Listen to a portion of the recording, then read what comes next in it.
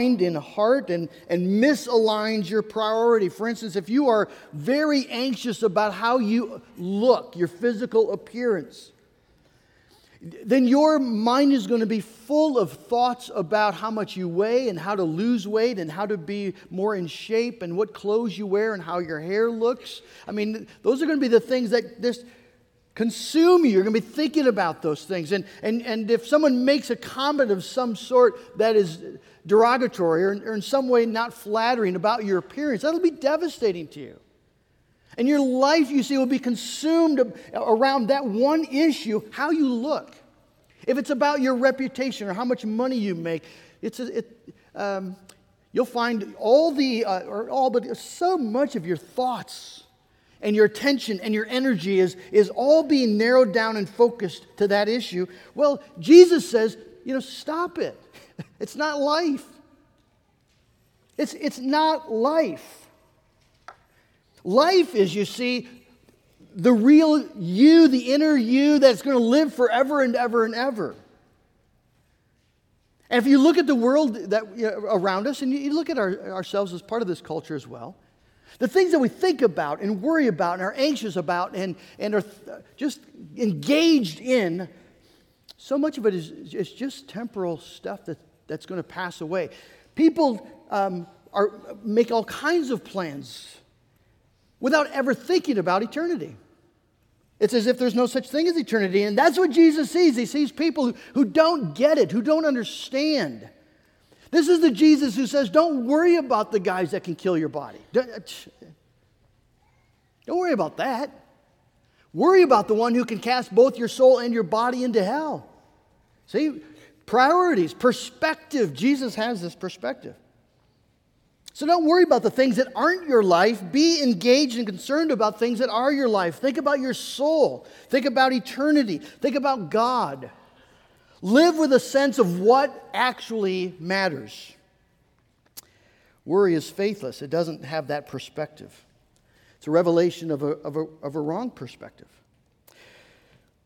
Secondly, worry is faithless. It doesn't understand God's care for His creation, and it doesn't understand the value God has assigned to His people. Jesus says, consider the ravens. Think about it, reflect on it, study them, consider them, pay attention, and then draw the dots, connect the dots. You see, he's using a very basic biology lesson. He does the same with the lilies of the field.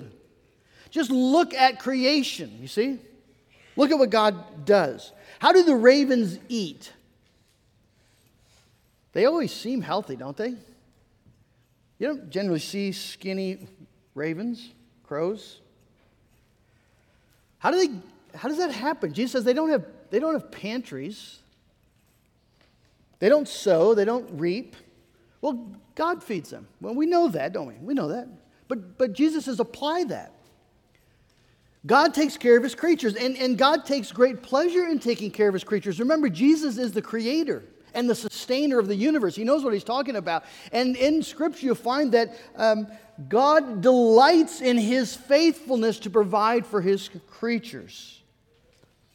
But Jesus says, even go a step further, the ravens are taken care of. God providentially provides for them. And you're way more valuable than ravens. Now, I think we know that, but again, do we connect the dots? If the Father is taking care of what is valuable to Him, will He not much, much, much more take care of what is most valuable to Him? If He gave His Son, Jesus Christ, to die for you, will He then forget to provide for you? See, the logic is it's so simple. He faithfully feeds the ravens, joyfully feeds the ravens. You're much more valuable than ravens. God will much more faithfully and joyfully take care of you. Doesn't mean, just a note, that you don't have to do anything, right? How does God feed ravens? He doesn't lay out a little dish like we do for the dog and pour food into it. He provides a creation, and then the ravens need to go out and get what the Lord has provided. So work. Faith does not mean we don't work. Faith doesn't mean we just sit back and wait for God to do something. God gives us a creation to make plentiful. He tells us if a man won't work, he won't eat. But But we need to understand, you see, have this God-saturated understanding of reality that our Father in heaven is going to take care of us. And then Jesus shows the faithlessness of worry because it's a misperception concerning our ability. Which of you, by being anxious, can add a single hour to his span of his life? The Greek here is actually can add a cubit to the length of your life. A cubit is the measure from an elbow to your hand. So, by worrying, which of you can add that much to the span of your life? That's not a lot. What, 5 seconds? It says an hour here. Maybe it was a metaphor that was used in that day. It's just one little brief, teeny. So if you worry really hard and you're really anxious about all the things that keep you alive, Jesus says, which one of you can add that much? Well, you can't. So if we're not able to do even that tiny little bitty thing, Jesus says, why do you worry about the big thing? You see, psychologists tell us that the reason people worry is because worry is rooted in a desire to be in control and the assumption that we ought to be in control. And Jesus just has a reality check and says, you're not in control. You're not in control. You do not control how long you live. God does. Worry then is utterly fruitless. It has no ability to accomplish anything productive. It's like lust. It craves, but never produces, never gives. It robs you instead of peace. It drives you mercilessly with a craving for control, and it's always fruitless. Worry is faithless, and Jesus summarizes it then when he says, "O you of little faith." You of little faith. It's not that there's no faith. We do believe in Jesus, but again, we're not seeing the big picture. We're not connecting the dots. We generally think when we have anxious thoughts that the problem is the root of the worry is a big problem. Jesus says the root of the worry is little faith. We fail to see life according to God. Worry is what people do when they don't know God, which is why Jesus says all the nations of the world seek after those things. The Gentiles. And for a Jew, the Gentile is just another word for do not know God. Those who do not know God. Jesus says that's how people live. That's how they act when they don't know me, when they don't have a cognizance of the reality of God. But that is not you. You are disciples. Your Father, isn't that a wonderful thing that Jesus says? Your Father knows you need these things. Your Father is faithful. See, the great news for Christians is that we have a Father in heaven. You can understand why the Gentiles worry, those who don't know God. Because if there's no God that you can rely on, that you can look to, man, you're in the middle of a scary world and you cannot keep this thing together and it's going to fall apart. You've seen it. You're watching it fall apart in the lives of your friends or in the life of your family. How do you keep this all together? You can't. It's terrifying. But Jesus says, no, you have a Father in heaven. You have a Father in heaven. It's a little poem that's entitled Overheard in an Orchard. It goes like this. Said the robin to the sparrow, I would really like to know why those anxious human beings rush around and worry so. Said the sparrow to the robin, friend, I think that it must be they don't have a heavenly Father, such as cares for you and me. That's not probably too far from the truth. Right? Little birds, they happily take what the Lord provides for them. You don't find them rushing around and worrying, and creation would probably rebuke us if they could. It would admonish us. Don't you have a heavenly Father? Don't you have someone that takes care of you? See, think about this in your own home. Think about this in your family. Small children don't worry about where the next meal is coming from. Really, ever. Or they don't worry about who's going to pay the utility bills. I mean, that's what moms and dads are for. And they have that deep confidence that that's going to be provided for. I mean, what would you do with a 5-year-old who's constantly worried about the utility bills? Dad, did you get the water bill paid this month? What about the electricity? Yeah, honey, got that. Trash? Right, if I'm dad, I'm saying, sweetheart, hey, I got this. We're going to be okay. That's exactly what Jesus is saying. When we're worrying about the details, God has this. Is there any evidence that would be to the contrary? God has this. Think about all that the Bible promises, you see, to us. My God will supply all your needs according to his riches and glory. All of your needs. Doesn't mean we're going to have everything that we want, and sometimes there are going to be difficult, hard, painful places. But God will supply all your needs, the Bible says, according to his riches and glory. Paul writes, God is able to make all grace abound to you, so that in all things, at all times, having all that you need, you will abound in every good work. Psalm 55, verse 22, cast your burden upon the Lord, and he will sustain thee. You see, when we worry, when we're anxious, we assume that the anxiety will be cured if the problem is removed, if the circumstances changed. But it never works that way. You'll just find something else to be anxious about. Anxiety, you see, comes from unbelief, not difficult circumstances.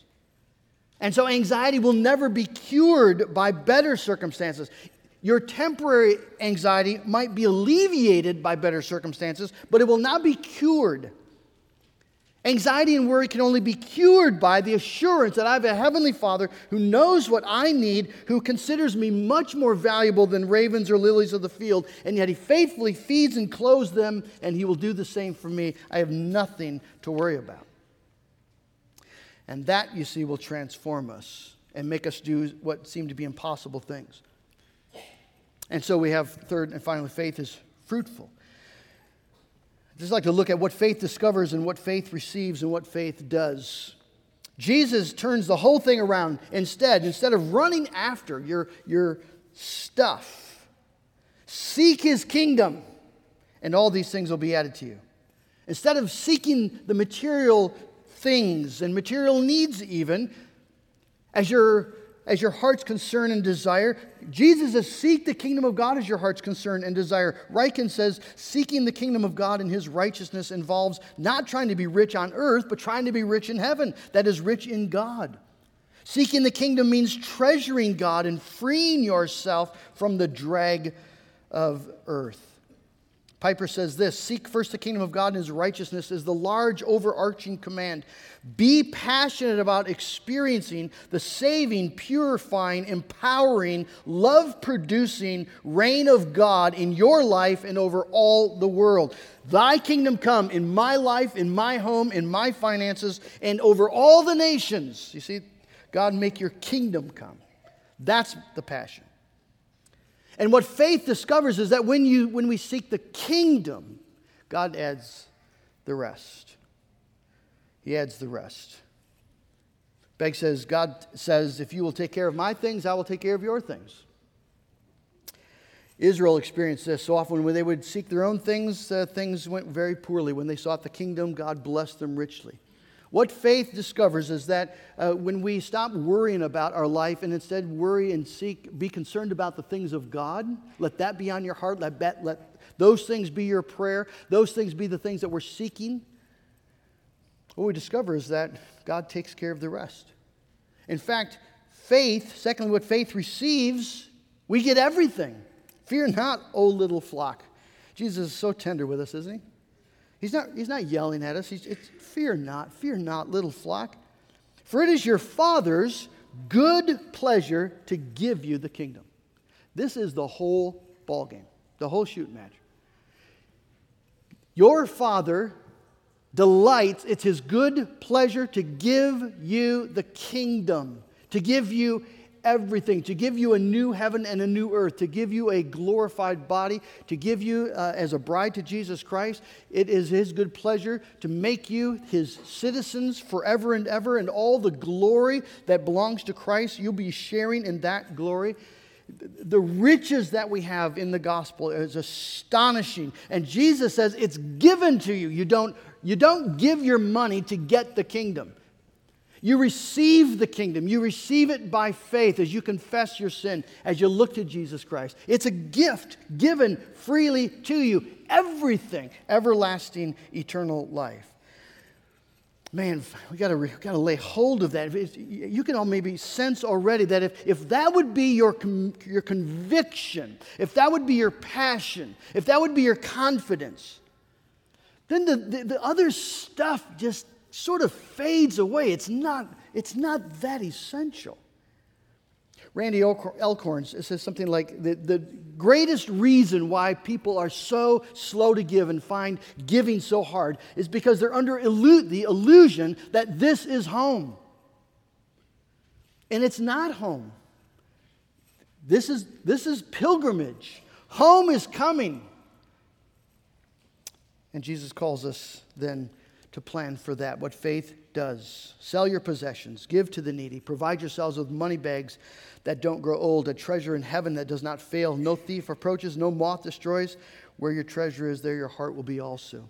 Let me just read again from Piper. I think it's really helpful. In other words, he says, possessions on earth are not for hoarding, they are for distributing in ways that Christ is honored and our joy in heaven is increased. When we give, and especially when we give so generously that we have to sell something, we show that Christ is our treasure and that we love others more than we love security and comfort.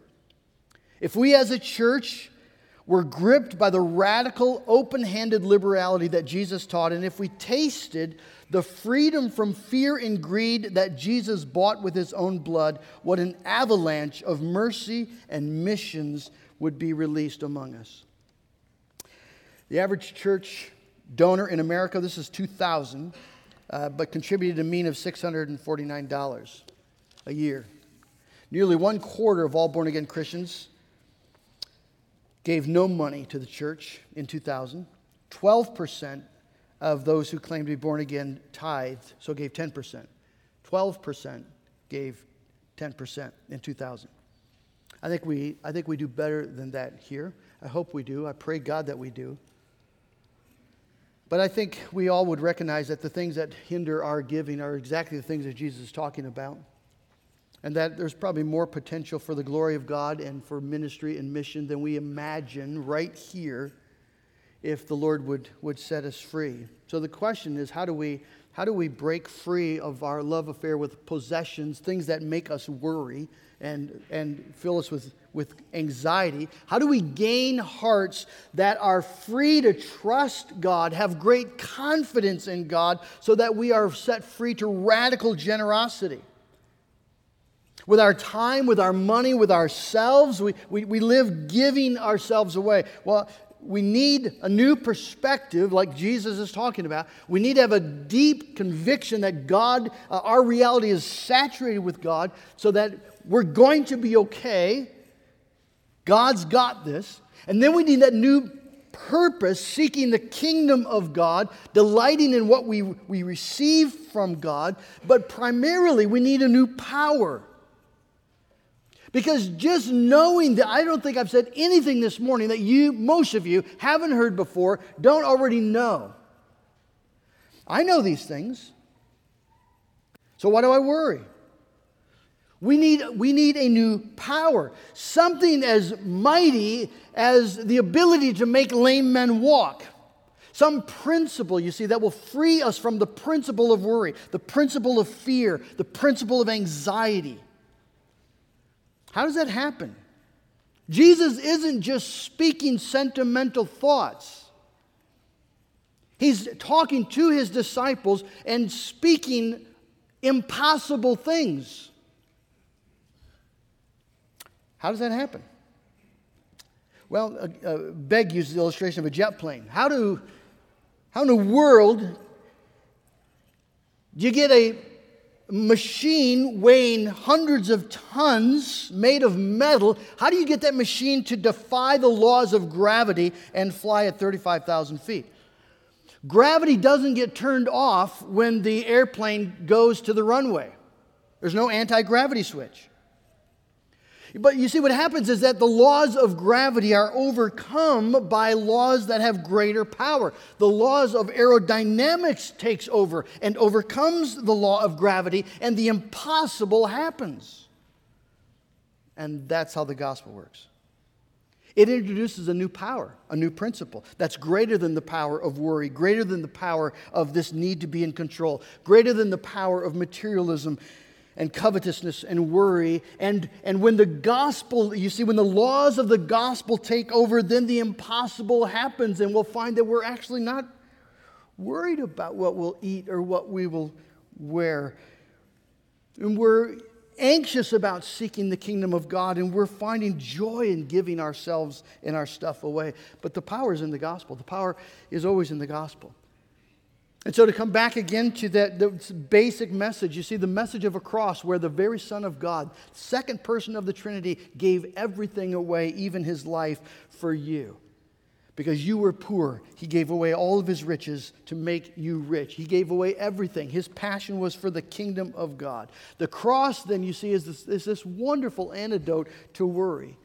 Even when it's hard, when life is difficult and painful, the cross, you see, is where we go. And we don't maybe know why God is doing what he's doing, but we do know what it cannot be. It cannot be that he does not care. It can't be because he doesn't care. And he invites us then to cast all of our care on him. All of your worry, all of your care, bring to the mercy seat and leave them there. Never a burden he cannot bear, and never a friend like Jesus. Never a friend like Jesus. The power is the gospel, the message of a cross, the message of a resurrection that assures us that God's grace will be sufficient for us all through this life, to bring us into the life to come. And the gospel is a message then of an eternal kingdom freely given by grace to those who believe. And so we lack nothing. We lack absolutely nothing, and we're set free in this short little bit of time we have here on this earth to live lives free of worry, lives full of generosity. I want to wrap this morning just by asking you to think about your life, think about your worry, your anxiety. Jesus calls you this morning to repent. Just stop it. It's not a management technique. He's just saying there's no need for it. And listen, I'm in the front of this line. I was just talking to Joanne yesterday about the sermon this morning, and I said, I think I worry too much. She said, yeah, you do. I said, no, I mean, I just worry about things that, actually never happen. She says, yeah, I know. It's not how I thought the conversation might go. But it's true. It's absolutely true. And Jesus' words this morning just come right home. Stop it. Stop it. There's no need for it. Confess it. Repent of it. Turn from it. Hate it. This is just as sick as lust. It's just as devastating, just as debilitating, just as joy-robbing, just as fruitless. But then we got to get practical. And that's where it comes for you and your family, you and your loved ones. How is this going to get practical? And let me just give you an idea. Maybe this Christmas season you say, we're cutting the budget in half, and what we were going to spend on presents for ourselves this year goes to people who could really use it. We live in a world where people are, brothers and sisters, are suffering a great deal. There are folks in the congregation are in difficult times. What about if we just cut that budget in half and invested the rest of it in eternity? What about if we rearranged our budget, starting now, so that we're finally actually giving at least 10% to the ministry of the gospel here at Harvest Church? We just start there. And then we think about prayerfully, how could we expand our giving to the things of God in the year to come? We have, $750,000 in debt on our building. Let's get serious about paying that off so that we're freed for more gospel ministry. This building is used so magnificently for the kingdom of God. It's not just bricks and mortar, it's ministry. There's so many things in the kingdom of God to give to, but it's actually going to take us being then serious about our finances And if all you hear out of this sermon is, Pastor wants more money for the building, shame on you. Shame on you. Jesus Christ is inviting you to life in your finances. And He's inviting you to worry-free living in all of your life. And by His power, by His grace, He can give it. Let's ask Him to.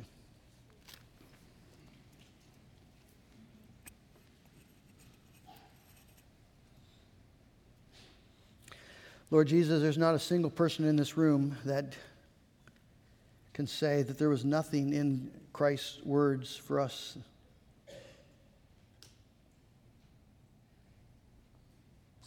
We are the most blessed people materially in the history of the world, and yet we so often are the most anxious and worried people. Worried about our next purchase, worried about how to take care of the purchases we've made, worried about how to keep up with the neighbors, or maybe, Lord, just worried about very basic things. And yet, Jesus, you rebuke us this morning.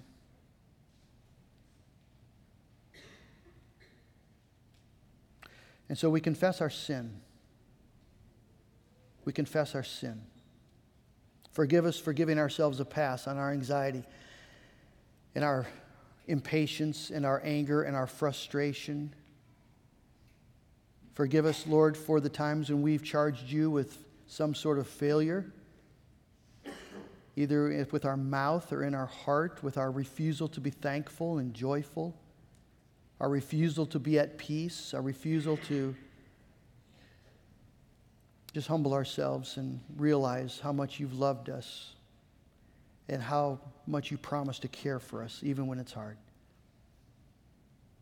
And some of us, Lord, are doing very well. We've been financially blessed, and we're very concerned about how to protect those resources. When this very night our soul might be required of us. So Jesus, these are hard words for materialistic American Christians, and yet we thank you that you speak them because you love us. And I pray, Lord Jesus, that you would then help us simply to believe,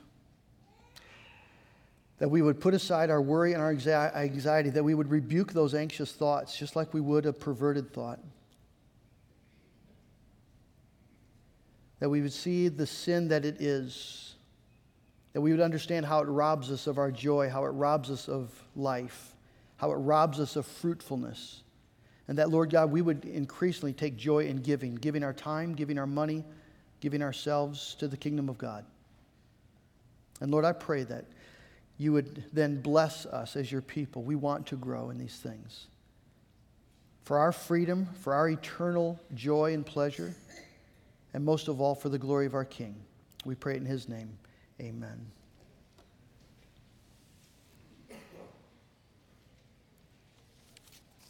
We're going to respond to God's word this morning. I will praise Him still. God stills our fears, and we learn to live and trust in Him. Let's stand together. We'll sing the 2 verses.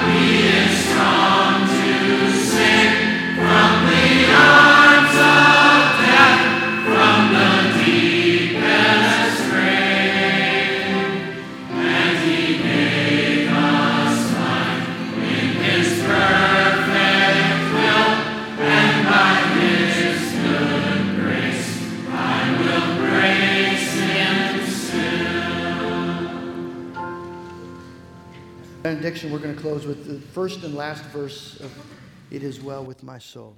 Receive the blessing of the Lord your God. The Lord bless you and keep you. The Lord make his face to shine upon you and be gracious to you. The Lord lift up the countenance of his face upon you and give you peace. Amen.